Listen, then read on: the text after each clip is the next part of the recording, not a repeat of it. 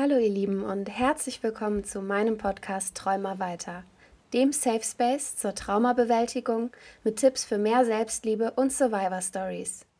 Mein Name ist Katharina und ich begleite euch die kommenden 30 Minuten bei Gesprächen mit spannenden Gästinnen. Viel Spaß beim Hören und Fühlen.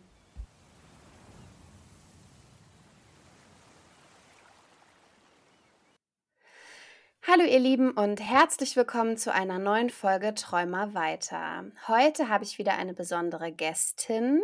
Magst du dich einmal kurz vorstellen? Hallo, ich bin Ivy, ich bin 25 und freue mich ganz doll, dass ich heute dabei sein darf. Ich freue mich auch total, dass du da bist. Lass uns doch erstmal mit 5 schönen Dingen in deinem Leben anfangen. Hm, schöne Dinge oder für Dinge, die ich dankbar bin. Dankbar bin ich gerade total für meine Freundin, die mich wahnsinnig viel unterstützt. Ich bin ganz frisch umgezogen und in der Wohnung ist pures Chaos und sie tut und macht wirklich ganz, ganz viel, um mir das Leben trotz Chaos ganz schön zu machen. Dann bin ich sehr dankbar für meinen Kater, der hier gerade neben mir liegt und mir ins Ohr schnurrt. Für meine Arbeitsstelle bin ich sehr dankbar, weil ich da auch ganz viel supported werde. Für meine neu gewonnenen Freunde bin ich wahnsinnig dankbar und für die altbewährten Freunde bin ich noch viel dankbarer. Das ging jetzt aber fix. Also, es gibt tatsächlich häufiger Gästinnen, die ein bisschen länger brauchen, um zu sagen, wofür sie dankbar sind. Ich finde das unheimlich schön, dass das so wie aus der Pistole geschossen kam. Ja, ich bin sehr, sehr, sehr dankbar und ein sehr dankbarer Mensch auch in den letzten Monaten und habe mich mit dem Thema auch ganz viel beschäftigt, dankbar zu Mhm. sein. Und das, genau, ich glaube, deswegen kam das so Mhm, rausgeschossen. total schön. Wir sprechen ja aber heute nicht über etwas, wofür man dankbar ist, oder vielleicht bist du sogar dankbar dafür. Wir sprechen über Narzissmus. Was ist deine persönliche Erfahrung damit? Ich bin unter einer narzisstischen Mutter groß geworden und für mich hatte dieser Begriff ganz lange Jahre überhaupt keine Bedeutung. Also, ich konnte damit nichts anfangen. Ich habe, klar, Narzissmus in der Psychologie, ne, man hört es irgendwann oder man hört es mal in Filmen, bei irgendwelchen Krimifolgen und denkt sich so: „Narzissmus, was ist das eigentlich?“ Und tatsächlich habe ich das dann per Zufall, über eine Freundin, die hat mir erzählt, so ja, und ihr Bruder ist in der Klinik und der ist Narzisst. Und dann habe ich mir gedacht: „Okay, und jetzt aber ganz direkt, was ist das eigentlich?“ Das ist schon einige Jahre her, ähm, und habe mir das angehört, was sie zu erzählen hatte, habe mir ihre Erfahrungen mit ihrem Bruder, erzählen lassen und dann dachte ich mir so: „Oh, das kommt mir super bekannt vor. Das kommt mir wahnsinnig bekannt vor“, und habe mich dann da selber reingelesen, habe mit 'ner Freundin auch noch drüber gesprochen, die selbst, Psychotherapie, studiert hat oder jetzt Psychotherapeutin wird grade. Ähm, genau, und dann hat es so 'n Bild angenommen und habe ich gemerkt: „Okay, ich bin live mit dabei. Ich bin mit einem narzisstischen Menschen, mit einer narzisstischen Frau groß geworden.“ Mhm. Und das, ja, war erst mal großer Schock, möchte ich jetzt einfach mal sagen, weil man denkt sich so: „Okay, ja, viele Eltern sind verschieden.“ Aber im Laufe der Zeit habe ich mir das dann immer 'n bisschen genauer noch angeschaut und habe gemerkt, dass das nicht normal ist, dass dieses Verhalten, das meine Mutter an den Tag gelegt hat, nicht normal ist. Und was heißt jetzt Genau. in dem Sinne nicht normal? Also, was für ein Verhalten hat deine Mutter gezeigt? Hm, das ging los mit, dass ich mich zum Beispiel überhaupt nicht dran erinnern kann, dass meine Mutter mich mal wirklich von sich aus liebevoll in den Arm genommen hat, um mich zu trösten. Also, sie hat immer wieder mal Umarmungen eingefordert, wenn sie geweint hat, wenn Mhm. es ihr schlecht ging. Aber so an Szenarien, wo ich mit ihr alleine war und sie mich mal in den Arm genommen hat, so: „Hey Kind, komm mal her“, ich kann mich nicht dran erinnern. Ob ich's verdrängt habe oder nicht, sei mal dahingestellt, aber ich kann mich nicht dran erinnern und es wird ja Gründe haben, wenn ich's verdrängt Mhm. habe, warum ich's verdrängt habe. Genau, dann, ähm, wie sage ich's, dass es ganz viel eigentlich immer um sie ging. Mhm. Also, dass ich meine, ich bin ihre Tochter so gesehen und, musste wirklich immer drum kämpfen, dass ich in Anführungsstrichen die Aufmerksamkeit bekommen habe, die 'n Kind einfach gebraucht hätte. Und das ist ganz egal, in welchem Alter, ne? Also, das ging los mit die Mama hat nie mit mir gespielt, mit mir und meiner Schwester nicht. Also, meine Schwester, die ist 2 Jahre jünger als ne, die wird jetzt 20. So, ich bin 25, genau. Nicht noch älter machen, als sie ist. Genau, und wir können uns beide nicht dran erinnern, dass die Mama je mit uns gespielt hätte. Mhm. Ganz egal, ob Bauklötze oder dann irgendwie im Älterwerden, irgendwie gar nichts. Und ganz, ganz, ganz, ganz schwierig war auch, dass sie uns immer das Gefühl gegeben hat, das, was sie für uns tut, ist nicht Mhm. selbstverständlich. Also, keine Ahnung, man kennt es ja irgendwie von, weiß ich nicht, ob du das kennst, ob die Zuhörer das kennen. Man kommt nach Hause, die Mama steht am Herd oder macht gerade irgendwas im Haushalt und sagt: „Oh Kind, wie schön, dass du da bist. Komm, setz dich doch erst mal her. Erzähl mal, wie war denn die Schule?“ Kenne ich gar nicht. Also, so auch dieses mütterliche Sein kenne ich überhaupt nicht. Im Nachhinein sage ich immer, ich bin ohne Mutter groß geworden, obwohl ich eine Mutter hatte. Mhm.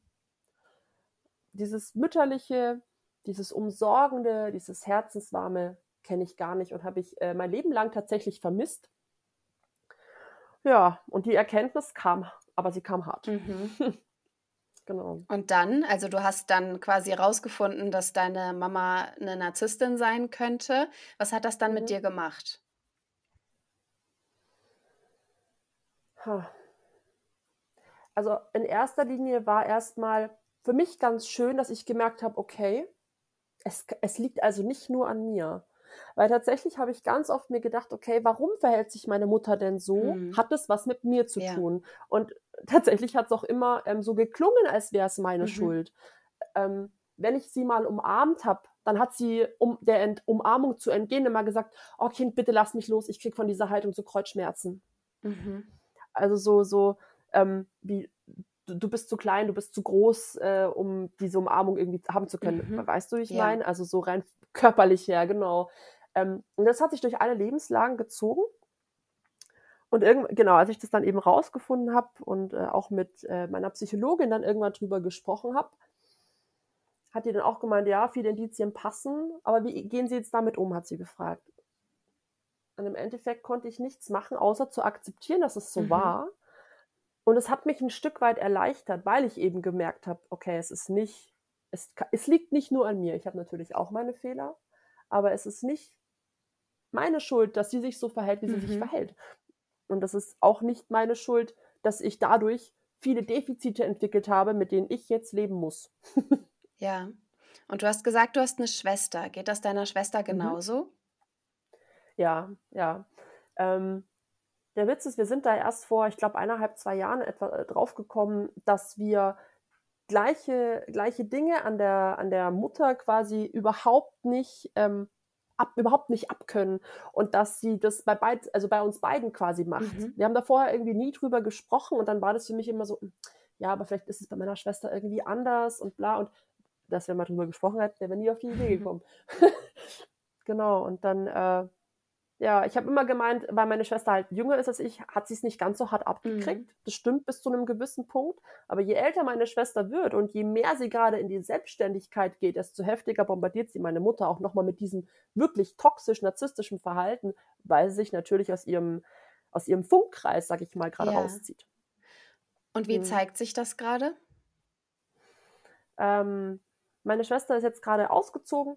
Also, noch vorweg, ich kann nur noch über aktuelle Situationen mit meiner Mutter bezüglich meiner Schwester reden, weil ich keinen Kontakt mehr zu meinen Eltern habe. Mhm. Ich habe da 'n radikalen Schnitt, Anfang des Jahres reingehauen, einfach weil es zu viel war und weil sie sich nicht ändern wollte oder wollten. Mhm. Da geht's dann ja schon fast wieder um Ja. beide. Genau. Ähm, ja, meine Schwester ist ausgezogen vor, ja, nicht ganz 'nem halben Jahr in ihre erste WG und, dann ging's los mit BuFdi und allem Möglichen, also Bundesfreiwilligendienst. Und, da sind 'n paar Kosten auf meine Schwester zugeschwommen, die irgendwie, ja, nicht zu überschauen waren im ersten Moment. Ich meine, ne, als BuFdi, was kriegst du? 450 €. Mhm. Und natürlich haben meine Eltern da finanziell unterstützen Ja. müssen. So, meine Mutter ist eine, die kompensiert ganz oft Zuneigung und Liebe mit Mhm. Geld. Äh, ja, muss ja jeder für sich selbst entscheiden. Ähm, hat aber jetzt gemerkt, dass meine Schwester ganz viele eigene Dinge regelt, ja? Sie hat jetzt ihre Ausbildung selbstständig, sich dafür beworben und macht das jetzt alles ganz, ganz toll und verdient jetzt echt gut Geld. Mhm. Verdient mehr als meine Mutter. Mhm. Und jetzt kommt meine Mutter mit einer, na ja, ich nenne es mal kurz, Zusammenfügungsrechnung aller Ausgaben, die sie wegen meiner Schwester in den letzten 1,5 Jahren getätigt hat. Naja, und hat ihr jetzt diesen Zettel quasi hingelegt, hey Kind, pass auf, du hast jetzt 3 Jahre Zeit, dieses Zeug abzuzahlen. Und das ist halt auf so eine Art wirklich fies. Ich meine, meine Schwester wird jetzt 20, ja, die hat jetzt gerade zum allerersten Mal wirklich die Möglichkeit, irgendwie ihr eigenes Geld zu verdienen und irgendwie mal rauszukommen. Ja, meine Schwester ist auch in Corona 18 geworden und hat noch nichts gesehen von der Welt und saß jetzt auch erst letztens mit mir zusammen und hat sich da auch sehr drüber geärgert, ich meine Eltern haben es in dem Punkt. Sagen wir es einfach so, wie es ist. Meine Eltern sind jetzt keine Menschen, die sich wirklich ihr letztes Butterbrot zusammenkratzen müssen. Ja, mein Papa hat gut geerbt. Und um das Geld geht's nicht. Das ist wieder so dieses Machtspielchen, das der Narzisst ja wahnsinnig gerne macht und was meine Mutter in Perfektion beherrscht. Hat sie auch mit mir gemacht, also über Jahre. Ja, und auch in einer gewissen Weise sie irgendwie so zu degradieren, ne? Also zu sagen: „Ja, Ja. okay, du hast jetzt eine gewisse Summe an Geld verdient, aber schau mal, eigentlich brauche ich all das zurück, damit du nicht mehr so viel hast, damit du nicht mehr verdienst, als ich verdiene, damit du in Ja. Anführungszeichen weniger wert bist.“ Boah, harte Aussage, aber ich glaube, das ist der Kern. Ja, aber ich glaube, genau das ist der Kern. Bei mir war das zum Beispiel so letztes Jahr war das, arbeitsbedingt, ich bin immer Öffis gefahren und arbeitsbedingt habe ich ein Auto einfach gebraucht. Ich habe mich da selbst drum gekümmert. Ich hatte das Geld mir von einer Freundin geliehen, die gesagt hat, hey Ivy, alles kein Stress, du kannst mir das in 10 Monaten jeweils ein Fuffi im Monat zurückzahlen. Das Auto hat mich 500 € gekostet. So. Und habe das wirklich, war ganz stolz darauf, dass ich das selbst gemacht habe. Ich meine, ne, für mich war auch 500 € und ist bis heute noch viel Geld. Und genau, war da einfach stolz drauf und bin dann zu meinen Eltern, habe ihnen jetzt erzählt, so hey, ich habe mir jetzt das Geld geliehen und ich zahle das ab und ich habe das alles schon geregelt, wir haben einen Vertrag aufgesetzt und also habe da wirklich so eine gewisse Selbstständigkeit einfach auch an den Tag gelegt. An dem gleichen Tag hat meine Mutter mich nach Hause gefahren, hält an der Sparkasse an, drückt mir 500 € in die Hand und sagt, hier fürs Auto. 2 Wochen später ging es dann schon es war dann November, ging es um Weihnachten und dann sagte meine Mutter in der Runde so, ja Kinder, aber dass ihr gleich wisst, gell, also Weihnachtsgeschenke fallen dieses Jahr ja ganz klein aus, weil ihr wart so teuer dieses Jahr. Genau. Und genau diesen Schnaufer hatte ich dann auch. Am liebsten hätte ich ihr das Geld so auf den Tisch geklatscht, aber ich hatte das dann alles wieder storniert mit der Freundin, habe gesagt, hey, meine Mama hat und bla bla bla. Naja, hätte ich es mal nicht gemacht. Im Ende rechnet sie immer auf. Sie rechnet immer auf und das ist ja einfach, ja, der Narzisst braucht immer den Wirkungskreis. Sobald man sich aus dem Wirkungskreis rausziehen möchte, wird der panisch und greift zu Mitteln, die so radikal sind, da schlackern uns Normalsterblichen die Ohren. Ich finde das unheimlich spannend. Ich würde jetzt nicht sagen, dass meine Eltern NarzisstInnen sind, aber meine Eltern haben ein sehr großes Problem damit, die Kontrolle über mich abzugeben. Also, als ich ausgezogen bin, mussten wir jedes Wochenende telefonieren. Als ich dann noch weiter weggezogen bin, also jede meiner Entscheidungen wurde stark hinterfragt und es wurde immer zu mir gesagt, dass ich immer falsche Entscheidungen treffe. Also, ich würde von mir selbst behaupten, ich habe einen unheimlich guten inneren Kompass, also der mich immer rauslotst, wenn irgendwas los ist. Ich habe einen Studiengang abgebrochen, ich habe ein Austauschjahr abgebrochen, ich habe eine Arbeitsstelle im Ausland abgebrochen, weil mein innerer Kompass gesagt hat, es funktioniert so nicht. Und im Nachhinein waren es die richtigen Entscheidungen. In der Situation haben mir meine Eltern immer das Gefühl gegeben, dass ich immer alles abbreche. Und in der Situation hätte ich wahrscheinlich eher Eltern gebraucht, die gesagt hätten, so, was auch immer du machst, das ist alles okay. Und diese Eltern haben jetzt plötzlich gemerkt, ne, ich bin verheiratet, ich wohne mit meiner Frau in unserer Wohnung. Ich bin erstmal nicht mehr abhängig von meinen Eltern. Ich habe einen Vollzeitjob, ich werde nicht mehr von ihnen finanziert. Und dann hat mein Vater plötzlich angefangen, mich zu ignorieren. Und hat überhaupt nicht mehr mit mir kommuniziert. Und dann habe ich ihn darauf angesprochen, hat er gesagt, ja, ich hätte ihn jetzt in die Therapie getrieben, weil ich so egoistisch wäre und mich überhaupt nicht bei ihnen melden würde. und Mhm. dass diese Sachen über Grenzüberschreitungen ja absoluter Schmarrn wären, weil ich spreche immer über Grenzüberschreitungen mit meinen Eltern und Mhm. dass das sein Weg wäre, damit umzugehen. Dann habe ich gesagt: „Hör mal zu, du bist nicht mehr 5. Selbst mit 5 hat man keine anderen Kinder ignoriert. Du bist ein Mhm. erwachsener Ja. Mann. Du solltest irgendwie einen Weg finden, damit umzugehen. Und bis Mhm. dahin breche ich den Kontakt jetzt ab.“ Also, ich bin Mhm. komplett bei dir. Ich finde, dass Familie einen nicht dazu verpflichtet, Kontakt zu halten, nur weil man Absolut verwandt nicht. ist. Wenn es Richtig. einem Mhm. wehtut und wenn es nicht mehr gut tut, dann weg mit dem Kontakt, wirklich. Wir Mhm. müssen doch eher auf uns achten, als darauf, dass die Gefühle von anderen Menschen nicht verletzt werden. Ja. Bis zu einem gewissen Punkt unterstütze ich das, ja. Mhm. Ich finde ja natürlich, sollte man nicht immer mit dem Kopf durch die Wand laufen, sondern schon auch Rücksicht auf seine Ja, Mitmenschen absolut. nehmen, ne, Bis es logisch. nicht mehr geht. Aber genau, Mhm. richtig, ja genau. Also, wenn's halt diese Bedingungslosigkeit an den Ja. Tag legen, bis man halt vom Gegenteil Mhm. überzeugt wurde. Ganz Ja. einfach, genau. Und wie Ja. ist es jetzt für dich ohne Kontakt zu deinen Eltern? Ähm, befreiend auf 'ne Mhm. Art. Auf 'ner anderen Seite finde ich's grade ganz schwierig, weil meine Eltern oder vor allem meine Mutter, ja, wobei mein Vater auch, eigentlich ist wurscht, ähm, ganz viel fiese Sachen eben mit meiner Schwester abziehen und, meine Schwester und ich 'n sehr, sehr enges Verhältnis haben und ich teilweise wirklich das Bedürfnis habe, da einzulaufen Mhm. und halt einmal kurz die Wände, zu rütteln, damit die mal wieder klar denken können. Aber das ist erstens nicht meine Aufgabe, Ja. ähm, und würde ja für mich auch wieder implizieren, dass ich wieder Kontakt hätte. Mhm. Tatsächlich habe ich vor einigen Monaten 'nen Brief geschrieben, wo es eben um diesen Kontaktabbruch ging und, habe meinen Eltern in diesem Brief quasi, also, ich habe den Brief geschrieben an beide, habe ihn aber an meinen Vater Mhm. adressiert, weil ich schon das Gefühl hatte, dass die Mama den zuerst aufmacht. Mhm. Witzigerweise war es tatsächlich so, Gott sei Dank war meine Schwester dabei, hat es gesehen, hat gesagt: „Du Mama, der Papa kriegt den Brief dann aber auch, gell?“ Die wusste das nämlich. Mhm. Auf jeden Fall war so in die Art war es auf jeden Fall.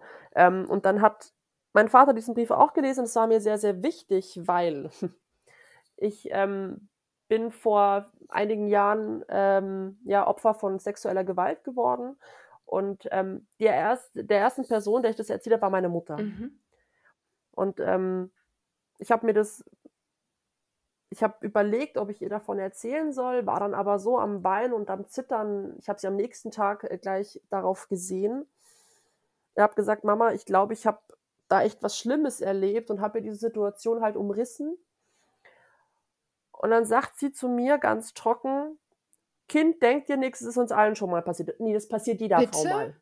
So, ja, genau. Das war ihre Oh. erste, einzige und letzte Reaktion. Mhm. Und ich habe das tatsächlich, ich meine, ich war damals, war ich 17? Ich war 17. Ja. Ich war ganz frisch 17 und, da bist du halt einfach noch an 'nem ganz anderen, ja, Geisteszustand, sage Mhm. ich mal. Und du krallst dich natürlich grade in deiner pubertären, Zeit ganz krass ans gleiche Geschlecht so und orientierst dich natürlich auch viel an deiner Mutter. Mhm. Und ich habe das lange nicht gewusst und das ist auch noch gar nicht so lange her, bis ich gecheckt habe, dass ich in dem Moment, wo sie diesen Satz gesagt hat, habe ich die ganze Situation komplett entwertet. Mhm. Ich habe das total runtergespielt, so: „Ah ja, komm, war das jetzt, war das, bist du wirklich vergewaltigt worden?“ Muss ich mal kurz überlegen, so, ich habe da wirklich lange Mhm. gebraucht und erst in der Therapie dann auch wirklich verstanden, was da mit mir passiert ist, realisiert, dass das nicht okay Ja. war. Man muss dazu sagen, ich stand in dem Moment, als das passiert ist, ich habe Medikamente genommen zu der Zeit, jetzt nicht missbräuchlich, sondern einfach, ich war auf Antidepressiva und die haben mich nach dem Einnehmen eine Stunde später in den tiefsten Schlaf meines Lebens Mhm. geschmissen. Und ich habe diese Tabletten in 'nem Rahmen genommen, wo ich gedacht habe, ich bin safe. Ja, war wohl nicht so. Da war dann wohl bei ihm auch, oder was heißt wohl, da war bei ihm auch Alkohol im Spiel. Ich habe es dann ganz lange auf 'n Alkohol geschoben. Ähm, genau, und diese ganzen Dinge zusammen mit der Aussage meiner Mhm. Mutter haben mir das Gefühl vermittelt: „Ja, eigentlich bist du ja selber schuld.“ Mhm. Und da muss man natürlich auch erst mal schlucken, wenn man dann irgendwann realisiert: „Okay, krass, wie heftig ist das eigentlich?“ Und ich habe dem Papa in diesem Brief eben davon erzählt, weil ich habe meiner Mutter, sie hat ein Jahr nach meiner Vergewaltigung das Thema nochmal aufgegriffen, weil ich in eine Klinik gegangen bin und weil sie auf meinem Ausfüllbogen für die Klinik gesehen hat, dass ich das als Thematik angegeben habe. Ich möchte da gerne drüber Ja. sprechen. Und daraufhin hat sie gesagt, erzähl es aber ja nicht dem Papa, der kann damit nicht umgehen. Genau. Das habe ich auch bis dato nie Ja. gemacht und in dem Brief habe ich das dann getan und habe ihm das erzählt. Ich habe, nachdem der Brief abgeschickt war, nach 3 Wochen mal eine SMS mit meinem Vater ausgetauscht, so: „Hey, ist der Brief angekommen?" Darauf kam keine Antwort. Wir hatten vorher kurz geschrieben, das war die letzte Message, danach kam nichts mehr. Ich weiß nicht, ob er ihn wirklich gelesen hat, ob was meine Mutter erzählt. Ich bin mir fast ein bisschen sicher, dass meine Mutter so was sagen wird wie: „Ja, ich wusste das ja gar nicht und, sie hat mir davon ja nie was erzählt und, warum sollte ich das?" Also, meine Mutter hat meinen Vater schon auch ganz schön unter Pantoffeln, muss man mal ganz klar sagen. Na ja, das sind halt egal mit was ich zu meiner Mutter gekommen bin, seien's schwerwiegende Dinge, seien's Kleinigkeiten, am Ende war es ja alles nicht so schlimm. Es wurde immer entwertet, was ich gesagt habe: „Ach Kind, jetzt reiß dich mal zusammen. Komm, jetzt ist mal genug mit Depressionen jetzt, ne? Jetzt musst du auch wieder aufstehen, mal wieder rausgehen." Ja, genau. Also, ich glaube, jeder, der schon mal Depressionen hatte, der weiß, dass es, alles nicht so einfach ist. Und ich war lange Zeit meines Lebens sehr, sehr depressiv. Ich hatte auch, 2019 den letzten Suizidversuch, der fast schiefgegangen wäre. Ich lag 4 Tage im Koma und, ja, meine Mutter hat nach meinem Suizid dann irgendwann mit mir mal das Gespräch in Anführungsstrichen gesucht. Es ist einfach eskaliert mal wieder im Gespräch. Und dann hat sie die ganze Zeit eigentlich nur gesagt: „Ja, wo weißt du eigentlich, wie es mir dabei ging, als du versucht hast, dich Ja. umzubringen?" Bitte was? Also, all so Dinge, ne? Aufmerksamkeit immer wieder vom Problem, wo das Problem wirklich ist, zu sich bitte unbedingt, damit sie im Mittelpunkt steht, damit sie das Mitleid kriegt, ähm, und damit sie dann ich weiß es nicht, ich habe manchmal das Gefühl, das hat sie aufgegeilt so 'n bisschen auch. Dieses Leid von anderen und dann aber auch die Aufmerksamkeit, weil plötzlich so sie hat es jedem erzählt, dass ich versucht habe, mich Ja. umzubringen. Ich habe das von Seiten erfahren, wo ich mir dachte so: „Hä, woher weißt du das?" Und dann, ja, der gemeinsame Nenner war immer meine Mutter. Das ist schon krass eigentlich. Also, dass man mit so was hausieren gehen muss, um 'ne Reaktion zu Ja. kriegen. Aber mit mir hat sie da nie drüber gesprochen. Nur mit anderen. Und für deine Schwester kommt es nicht in Frage, den Kontakt abzubrechen? Aber ich sage jetzt mal, das ist 'ne Frage der Zeit. Mhm. Meine Schwester ist 'n Stück weit sensibler, aber die ist mir ja auch in Anführungsstrichen in den Erfahrungen, die sie gemacht hat, 5 Jahre hinterher, logischerweise. Und ich glaube, dass der Tag auch bei ihr kommen wird. Sie wird jetzt dieses Jahr Weihnachten zum allerersten Mal nur mit mir alleine feiern, nicht mit meinen Eltern und freut sich da auch wahnsinnig drauf und hat mir auch heute erst geschrieben, dass sie total stolz drauf ist und na ja, ne, stolz war's nicht, dass sie froh drüber ist, dass sie grade den Kontakt mit meinen Eltern aufs Wesentliche minimiert hat. Keine tiefgründigen Gespräche mehr, keine Ratschläge, weil ihr nur Bullshit rauskommt. Ja. Ich glaube, es ist, wie gesagt, ne, es ist 'ne Frage der Zeit, dann wird sie auch den Absprung schaffen und wird verstehen, dass es besser für sie ist. Weil man immer ja man hofft ja trotzdem immer wieder. Das ist ja Klar. das ist ja der Witz. Das die Macht des Narzissten, es ist wie 'ne Droge im Endeffekt, ja? Du bekommst Aufmerksamkeit und plötzlich ist sie wieder weg und du so: ich will das aber wieder haben." Und dann tust du ganz viel wieder Ja. dafür und das ist ja genau das, was der Narzisst möchte, nämlich, dass du wieder angeschissen kommst. Ja. Genauso ist es, ja. Ja, da ist es aber auch fair von dir, dass du deiner Schwester die Möglichkeit lässt, weil ich glaube, wie du schon sagst, sie ist 5 Jahre hinterher mit dem, was sie schon erlebt hat und auch erleben musste. Mhm. Ja. Und sie muss diese Entscheidung ja selber treffen, sonst ist sie nicht konstant. Eben und außerdem, ich kann ihr das ja nicht Ja. verbieten, solange sie noch das Gefühl hat, es tut ihr irgendwas Mhm. Gutes oder solange der Leidensdruck noch nicht groß Ja. genug ist, dass sie sich anders Ja. entscheiden möchte, ist es völlig in Ordnung. Das ist ihr Leben, das sind ihre Entscheidungen. Ich passe auf sie auf, ich tue mein Möglichstes, damit's ihr gut geht. Mhm. Und alles andere ist ihre Entscheidung. Und wenn sie sich noch 10-mal von denen, entschuldige die Wortwahl, verarschen lässt, dann ist es auch in Ordnung und dann stehe ich da und halte sie fest, wenn sie nicht mehr kann, weil es sie fertig macht. Weil an dem Punkt war ich auch Ja, schon. ja. Bevor wir zum Ende kommen, liebe Ivy, erstmal es ist tatsächlich ein sehr hartes Thema. Ich habe ja schon mal über Narzissmus gesprochen im Podcast und Mhm. jede Geschichte, die dazukommt, macht's einfach noch schlimmer Mhm. und macht die Geschichten natürlich auch nicht besser, aber es macht's besser, wenn mehr drüber sprechen, weil all Mhm. die Menschen, die betroffen sind, sich dadurch das Gefühl geben, nicht alleine zu sein. Und Ja, aus der Sicht, einer Überlebenden sexualisierter Gewalt, kann ich sagen, jede denkt, dass sie alleine ist und wir sind es ja, nicht.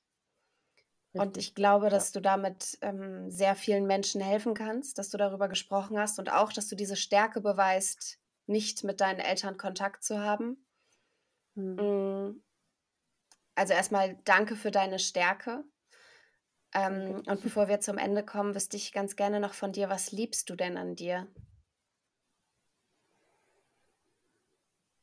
Also ich habe ja aus deinem letzten Podcast schon gewusst, dass diese Frage kommen würde und ich habe da vorher ein bisschen drüber nachgedacht und tatsächlich ist das ein ganz großes Thema, Mhm. auch mit Narzissmus, weil der Narzisst dir nie das Gefühl gibt, dass du so, wie du bist, gut bist Ja, und richtig ja. bist.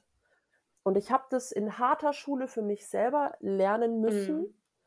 und meinen Selbstwert einfach erkennen müssen und mich selber lieben lernen müssen. Deswegen, was ich an mir liebe, bin ich. Ja. Das ist einfach so, wie ich Mhm. bin, meine Seele, mein ganzes Sein, nichts Spezielles, Mhm.